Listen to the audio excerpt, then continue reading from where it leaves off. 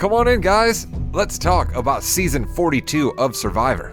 I'm Rod Morgan, and with me is my co-host in life and my co-host on this podcast, the Mrs. Morgan you know, Kate. Kate, hello. Hello.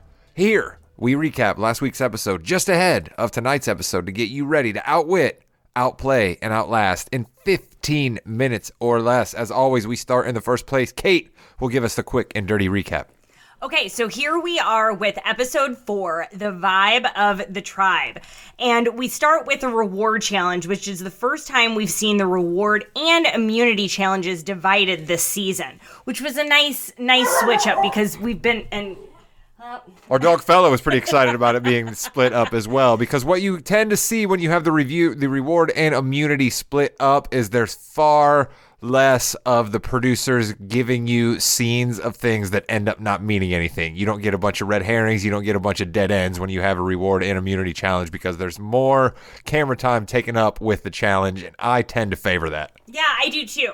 So the reward challenge this time around consisted of a rope maze, a heavy sled, and more balls to shoot into a target, which we've seen many times throughout the season. Probst also says profoundly, pick your balls up, which was a good one. Great line from the Emmy winner there.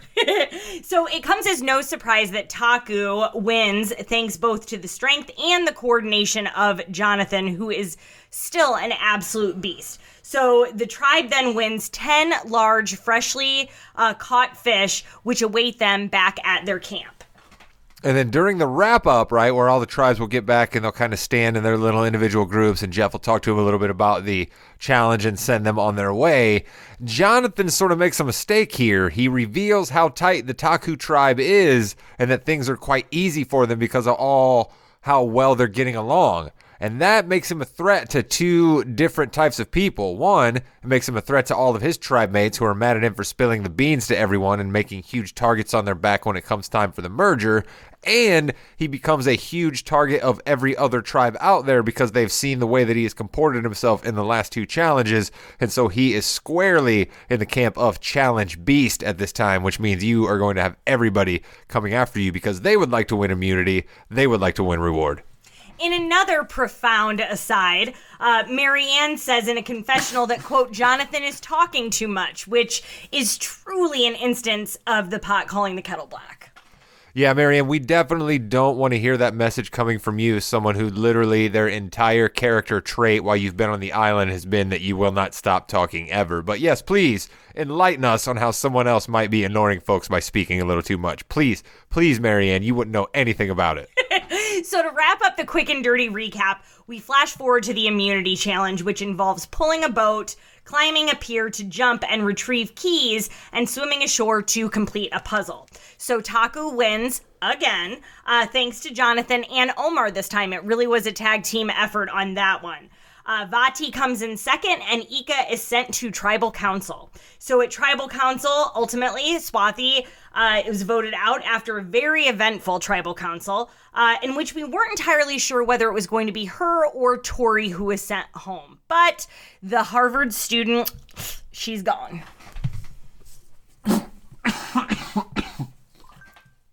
That's right. The youngster, the 21-year-old, she is out. We had another pretty young member bounced earlier this year already, so not faring very well for the youngsters out there on the island. And we spent a little bit of time last week talking about the bro alliance of Omar and Jonathan. And so far, ever since that alliance was revealed, we've seen nothing but Jonathan dominating the challenges, Omar being around when somebody receives an immunity advantage, Omar going to the shipwreck challenge, and then Omar being a puzzle beast. So Jonathan and Omar are going to figure heavily into what goes on at that particular beach. So moving on to twists and turns, right from Swathi going home, that's one of our big ones. It's her lying and doing too much, too fast, which has been really the theme of this entire season. I think a lot of newer players getting too excited and wanting to make too much and lying and saying too much. And in that, she tells nearly every person on her tribe that they are, quote, her number one. Yeah, we've talked a little bit about how the younger generation of Survivor feels that they gain an advantage through always revealing what their plans are and what particular advantages they have in an attempt, to try to curry favor with other folks. And I just don't know how well we are seeing this being pulled off. And it was clearly illuminated with Swathi, because like Kate said, we had numerous scenes where you're my number one. You're my number one. You're my number one. And that'll get you somewhere for a couple of minutes when you're talking to that person one-on-one. But the minute that person goes and talks to another person that you told they were your number one, your whole immediate character and everything that you just talked about is thrown asunder when those two people realize that you said the same thing to each of them. Yeah, it's the exact word choice. If she had phrased it differently for each of the tribal members, it might have been a little bit of a different outcome. They might have read it wrong, but when you're using those exact words, that's what's going to get you in trouble. So she says this phrase to everyone except for Rox Roy, and which is what makes them all figure out that she's manipulating them. It's also funny that Rox Roy is the only person who had her back at tribal council. And he did not ultimately vote for her to be sent home. He did say he, quote, saw things in her, which was a total misread, sweet, sweet dad move, but shows his faith in young people, and it's consistent with the role he's playing on the tribe, which is that of a father. But it also speaks to how Rox Roy is having a bit of trouble reading the room, right? And understanding that he thinks that she is a complete rock-solid player that he can build a foundation on moving forward shows that he has no idea what the rest of the tribe is thinking, because not a single other person out there agreed with him when it came down time to do that. And I want to talk about Tori a little bit here, because we've talked about Tori from the beginning. She's somebody who's been right on the razor's edge of going home numerous times. But what struck me this episode is I kind of like somebody like Tori, and I'll tell you why. Tori is a snake in the grass, and she makes no bones about it. You kind of always know that Tori's up to things, and Tori will admit to you that she is up to things. Whereas somebody like Swathi comes across as bubbly and everybody's friend, and we saw how well that worked out for her. So I just think that once again we are seeing you have to lie on Survivor, yes, but trying to be someone that you're not doesn't necessarily work out. Yeah, so Tori continues to scrape by on the mistakes of others, which I think is also very smart gameplay when you're as strongly disliked as what she is. Rox Roy, I think, is smart to want to get her home early, because this could ultimately be their tribe's undoing should they merge, and she can go then and start making alliances with other people on other tribes. That's definitely a trope we've seen in Survivors over the years, where you keep somebody around because you're like, oh, this person can help me out right now, but they have no chance of winning. And the next thing you know, you give them an extra chance to gain some power, and they do, and then you're in trouble. So on the Vati tribe, which, as we mentioned last week, had an absolutely crazy tribal council in episode 3, was shown minimally in this episode, aside from them coming back from that crazy tribal council at the very beginning of this episode.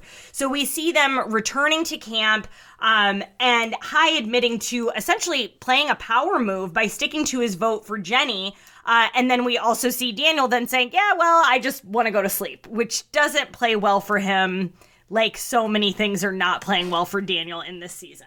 But if I tried to put a rosy spin on it, I would say at least my guy Daniel understands that there is nothing he can do to improve his particular standing within the tribe at that moment. So he is adopting the, let's just push this past. Let's just push this a little further down the road and see if everybody can cool down a little bit and I can figure out some way to get myself back into good graces. So my guy Daniel, still not looking good for him, but for some reason, I love that dude just running around in his tidy whities, even though they're not tidy whities, but they're boxer briefs.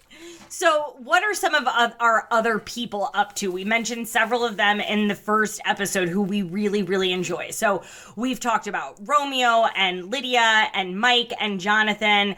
Rod has mentioned Daniel. We mentioned Jenny, who is sadly no longer in the game, but these are some of our favorite players. And in this episode, we saw Lydia, who we've liked since episode 1, but also said, oh, this girl has no chance, really, really be dreadful at the first part of the immunity challenge, jumping to retrieve the key. Probst actually said, no, it's not going to work. But she definitely also redeems herself mightily while solving the puzzle. So way to go, Lydia.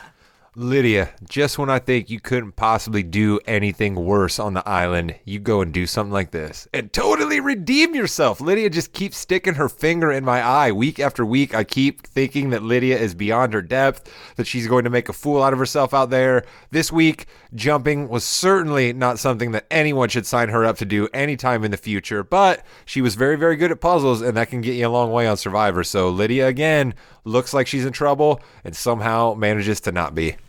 So then we have Romeo, who has been one of my favorites since the beginning, a pageant coach, and he gives this great confessional, really talking about how Roxroy is hated among the tribe and how he's so bossy, and he's criticizing about the fire, the way the food is prepared, how the camp is organized, all of these things against all the players, and I really appreciated Romeo being bitchy in that moment because he doesn't seem to be too bitchy around his tribe mates himself, which is honestly an art. Yeah, being a pageant coach as well, I imagine he has a very good ability to be able to just eat shit from people with a smile on his face. Namely moms. Yeah, very much so. Let's go to, that was the confessional of the year nominee, Romeo there. Let's go to our guy Mike, the New Jersey firefighter, with possibly the line of the year where they're coming back from their insane tribal council last week. Mike gives us the great line of, it's not kumbaya around here, it's kumbaya crapaya. All right, it's holy crap-aya. Excuse me, I about blew his line there. It's holy crap-aya, meaning Mike is not happy. He's not trustworthy with a lot of people that he thought he had a good relationship with. We didn't see much about where that's going to lead, but I have a feeling that they gave us that nugget because we could see that particular tribe right back at Tribal Council this week. I also still continue to just adore Mike and the person he is and his kind of character. And, like, you know, he's figuring things out with Hai after they get back from tribal council, and immediately in the first reward challenge it shows them really competing well together, and him turning to Hai at one point and being like, I love you, man, and it was genuine and it was endearing, and I think that just draws me more to his character every single week. Another thing I want to point out about Jonathan here, our challenge beast, is looks like he has a bit of a Todd Marinovich dad for you sports fans out there. Todd Marinovich is a old NFL quarterback whose career didn't pan out into much, but the stories are pretty legendary of his father basically training him from the time he was a toddler to be a athletic specimen. And we get a story from Jonathan about how his dad had him doing pull-ups and push-ups and sit-ups when he was 3 years old and running up mountains and lifting weights at a very early age. Now, the only thing I'll say about the mountain is Jonathan does not show us a picture of said mountain. Jonathan does not tell us how many feet up into the air the elevation of this mountain is, but I still imagine it was not a whole lot of fun running up and down that mountain numerous times. And judging by his strength in these challenges, I can imagine it was a nice-sized mountain, a decent-sized mountain for a child to continually run up and down. But I worry that we got a flashback about Jonathan here, and then he was given as a target earlier in this episode. The Survivor producers do not like to waste film, so perhaps we're going to see some crosshairs on our guy Jonathan here moving forward. I think it also could have been a red herring based on the fact that what you said, we didn't have very many in this episode because they went from the reward to the immunity challenge. And so I think maybe they were just throwing that in to show us some of his strength and where that came from, considering he's been dominating so many challenges. At least that's the hope I'm going to stick to.